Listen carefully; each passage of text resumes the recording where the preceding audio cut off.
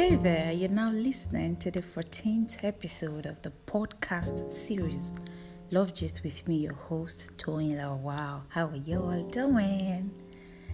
Okay, and this podcast episode, I'll be talking about drawing lines in relationships, whether with a life partner, with friends, or family. For some people, drawing lines come with a blueprint, in that for every move or plan that they have, there's an extent to which they carry people in their lives along, meaning that they basically assign lines to cross or to not cross, as the case may be, depending on how weighty the move is or how important they consider it to be in their lives.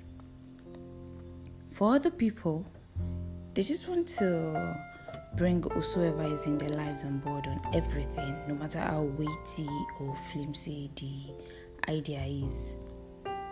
But should these lines exist, especially in unprejudiced relationships? A great relationship is a long-standing voyage of selflessness, filled with making perpetual and significant sacrifices on becoming a better friend, a better partner, a better mom, or a better dad, a better sister or brother, or what have you.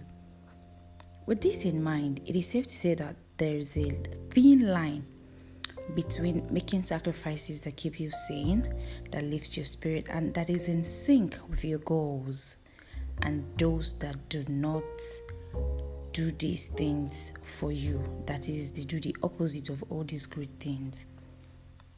You should make sacrifices, but never at the detriment of your own happiness. Know when to draw the line on the supposed sacrifice. Sometimes some persons ask for too much that they cannot even afford to give you, and they want to maybe blackmail you into giving that thing out in the name of whatever relationship you guys share. I am an advocate of making sacrifices at the important point in every relationship, because it goes to show how much you can and would give to sustain it. But people need to know when to draw the line and pick themselves first. Know this and know peace. That being said, have you ever made monumental sacrifices for anyone though? And how did that pan out for you? Feel free to drop a comment and let's chit chat about it via any platform you're listening to me from. So that's it on this episode, guys. Thank you for always coming to my TED Talk. Catch ya on the next episode. Bye. This is Love Gist with Toyinla.